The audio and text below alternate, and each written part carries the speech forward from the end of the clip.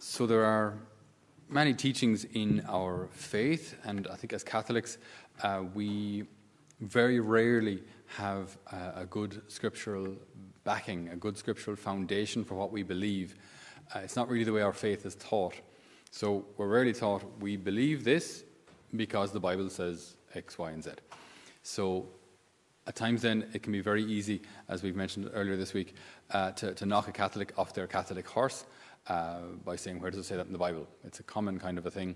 If we're ever in discussion with any of our Protestant brothers, that they'll say, well, where does it say it in the Bible? And invariably, we don't know. It's, as I say, it's not the way we learn our faith. We should have a much better scriptural basis for what we believe, but just the way catechesis has developed, we don't know Scripture well enough, unfortunately, as Catholics. So, as we said at the beginning of Mass, this whole month, right, for the Holy Souls, and this day in particular, this day of yesterday All Saints, today All Souls, we pray for the faithful departed. All of this hinges on this one particular teaching, and that is the belief in the existence of purgatory. Because if those who die, if they all go to heaven, they don't need our prayers. If some who die are going elsewhere, our prayers can't help them. So it's kind of one of the other, either purgatory is there or it's not. And if it's there, then our prayers for the deceased make sense. If purgatory isn't there, our prayers for them are useless. So it's very important that we have a good scriptural basis for the existence of purgatory. Now, there are the word purgatory, as with a lot of the terms that we use typically in our faith, those words as terms don't necessarily appear in Scripture, right? So we have to kind of roll with it, okay? Because at times there's the existence of a place, a spiritual reality after this life that we're trying to describe with human words, and also trying to describe it then through different languages and different cultures who have different understanding of these things. So like Hades in Greek, the realm of the dead; Sheol in Hebrew, the realm of the dead; purgatory, like all of these. Trying to get terms across languages isn't easy either. So it's a bit of a minefield, basically, is what I'm trying to say, to try and come up with terms for these things. But Scripture does clearly state, does clearly speak about praying for those whose lives have ended here. So whatever term we want to put on it, in whatever language, they speak about a reality after this where there's a place of purification, or they speak about the need to pray for our deceased. So the first one we look at today is just an Old Testament reading from Second Book of Maccabees 12:39, if you want to look at it yourselves afterwards. So there had been a battle, and the Maccabees, so the tribe of the Maccabees, recognized that some of the soldiers had amulets, kind of good luck charms, to other gods in their clothes. So the fallen soldiers that they came across, when they were removing the bodies, they found these basically idolatrous trinkets. And there was a call out by Judas Maccabees to pray for those who had fallen, because he said they had died as punishment for their sin. Therefore Judas and his men turned to prayer, beseeching that the sin, remember these, so they're praying for people who have died. Remember, this is very normal and ordinary for us, but it says in Scripture that Judas and his men turned to prayer, beseeching that the sin which had been committed might be wholly blotted out.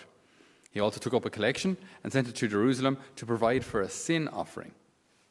Okay, so they prayed for the deceased, these Jewish brothers of ours.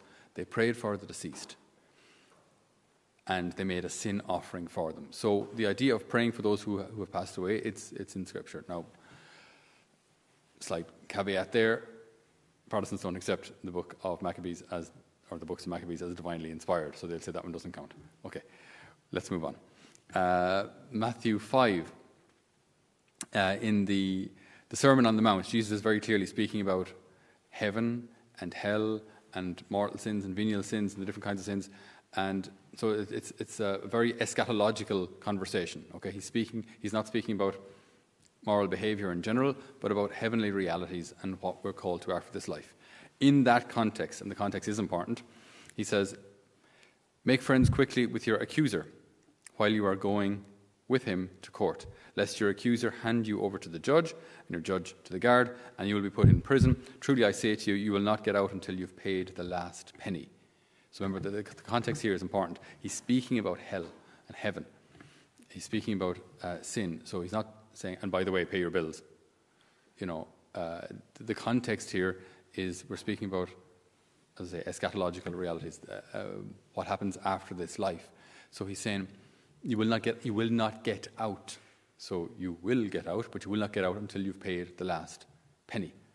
Incidentally, the same word for prison that's used there is the word that St. Peter uses when speaking about Jesus descending into hell or the dead, depending on the translation. It's the same word. So Jesus descends into the prison, right? It's this holding place, temporary holding place for the dead. Okay, so that's Matthew 5. And the last one we'll take today, because I don't want it to be too complex, is St. Paul, his first letter to the Corinthians. So chapter 3, verse 11, again, if you want to look it up afterwards. Okay, and it says, For no other foundation can anyone lay than that which is laid, which is Jesus Christ. Now, if anyone builds on the foundation with gold, silver, precious stones, wood, hay, stubble, each man's work will become manifest for the day will disclose it, because it will be revealed with fire, and the fire will test what sort of work each one has done. So we have fire testing the work that each one has done after the person's life, okay, when their day is done. Okay? If the work which any man has built on the foundation survives, he will receive a reward. If any man's work is burned up, he will suffer loss, though he himself will be saved. That line is key. Right? He will suffer loss, though he himself will be saved, but only as through fire. Okay? So he himself will be saved, but through fire. So, just with these three texts, Old Testament and two from the New Testament, the first one where we're praying for the deceased, the other two where there's this idea of paying our debt to avoid prison in Matthew 5, and here in the first letter to the Corinthians, paying our debt through fire, or purification through fire. So this brings us then to what we now believe as Catholics. What is purgatory all about? Purgatory is a gift of God's mercy. And it's a chance that we have to accept God's mercy after this life, when we see our lives as they are before God. When we see our sins as they are before God, we see the reality of our hearts as it stands before God. There's no excuses, there's no I didn't know, you just see the reality of who God is, the reality of who you are. Now, there can be different reactions to that, because it's not always taken for granted that people actually want heaven. Of course everyone wants heaven.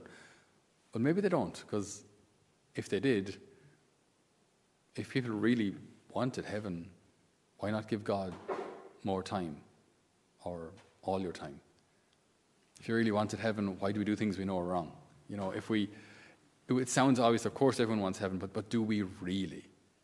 Are we willing to actually give anything in order to get heaven, rather than just kind of presuming heaven?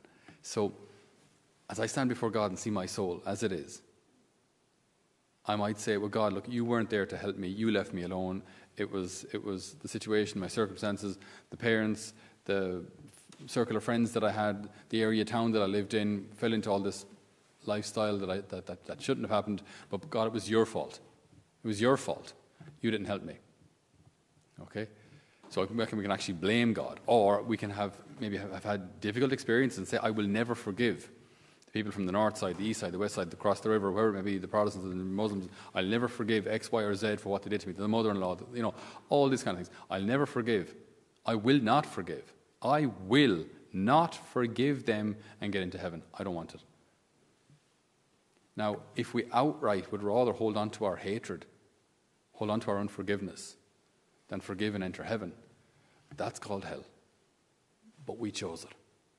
That's the really interesting thing that the Scripture is clear about, now, or the Catechism is clear about. Hell is chosen. Hell isn't inflicted. Hell isn't a condemnation. It's chosen. It's again such an interesting concept, because you'd say, why would anybody choose it? Well, again, look at the world around us. Why would people choose to do things that they know hurt other people? But they do, all the time. So it's not automatic that we choose what's good, or we choose what's true, or we choose what's just. We don't. Read the newspaper. So, but it may also be that as I'm before God there on the day of my judgment, I might say, look, Lord, I want heaven, but I'm not ready. I remember, keep in mind, we can't get into heaven with any remnant of sin at all. You can't get into heaven and kind of be a half-baked saint. You know what I mean? You can't bring sin into heaven. So either you're perfect or you're not. Either you're purified or you're not. Now, some might want purification, but for those who do, they want it. They can be prayed for from here. There is a purification by fire for those who want it. And then they will enter heaven, purified. And again, we be so careful to understand this, like to not misunderstand God, that some say, well, like, you have to have a bit of suffering before you get into heaven. You have to suffer a bit. God doesn't care about us suffering. It's not the suffering that has any value. Suffering on its own is a consequence of sin, right? It's a consequence of the fall. Suffering isn't good in and of itself. But, like we meditated a couple of weeks back, any suffering offered through love is completely transformed. So a suffering in purgatory, it's not that we're burning, and because we're burning we're becoming more sanctified. No, we're atoning for our sins, right? And we're learning to love God. Something we should have learned here, but for whatever reason we didn't. We held on to sin or whatever it may be. So in purgatory we now get that chance, opportunity again, to learn to love God. And there is no greater love revealed than through suffering. It's suffering that intensifies love, as the cross proves. It's love. Love is proven by suffering. So we grow in love through the sufferings that we have in purgatory. It's not like once you've suffered enough, I'll let you in. Once you've suffered a bit, because you've done all sorts of bad things, so I'm going to make you burn for a bit. I'm not going to kill you. I'll just burn you. And then when you're kind of crispy, right, we'll haul you in just before you die. Like, do you know what I mean? Please don't misunderstand God. Don't misunderstand his fatherly heart. But in purgatory, we will learn our need for God. And we will cry out to God, knowing that he's a loving God and a loving Savior.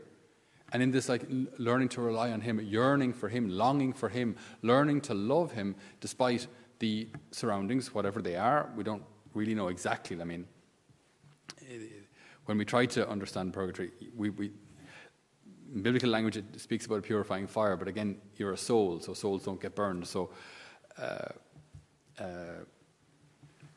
it can be difficult to describe or understand these things, but the point is that God is purifying us because he wants to let us into heaven. He wants us to be with him forever. And we cannot bring sin into heaven. And so, as I say, in Scripture, we can see that there is a place where souls go, where we can pray for them, where they are purified. So, it's a gift of God's mercy. Purgatory is a gift of God's mercy. And so as we pray for the souls in purgatory, we remember that once they get to heaven, they can pray for us. This is the communion of saints. So it's a tradition that's probably somewhat dying. But the idea of praying for the dead, and the idea of, even I would have noticed the difference even 10 years ago when I was a younger priest. I'd get many more mass offerings. People just giving me whatever stipend, asking me to pray for the holy souls. Just pray for the holy souls, for those who know when to pray for them. And it's a lovely idea. It's a beautiful tradition, that then we're praying for those souls in purgatory, who then, when they get to heaven, They have nothing else to do but pray for us, which I think is a fairly good investment. Like, they pray for us. And like I said this morning, I'm thinking of a particular situation where there's alcoholism in a family. So if you pray for like souls in purgatory who might have suffered from alcoholism, that they then, when they get to heaven, will intercede for our family, for our situation, for your friend, for the person that you know, for the person who's in addiction or whatever it may be, and you're praying for a holy soul who had to go through that purification for that reason and is now in heaven, and is now interceding as a saint in heaven for that person, that family, that situation, because they've been there and they know that it's not good, it's a dead end, it doesn't lead to heaven, it doesn't lead to happiness.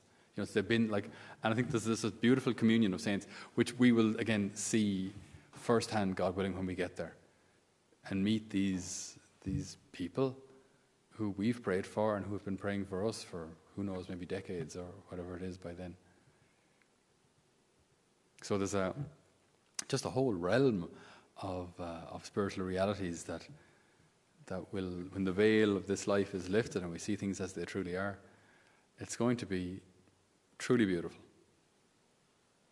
So we ask the good Lord today, through the sacrifice of this Holy Mass, through our prayers, through our offered Holy Communion, Lord, release many souls from purgatory. Lord, purify their hearts, lift them out of the darkness that they are in. Lord Jesus, help them to love. Heal the wounds of addiction, of sin, of vice. Lord, help them to let go of all that holds them and binds them to this earth, that they may be ready for you and for the glories of heaven. Amen.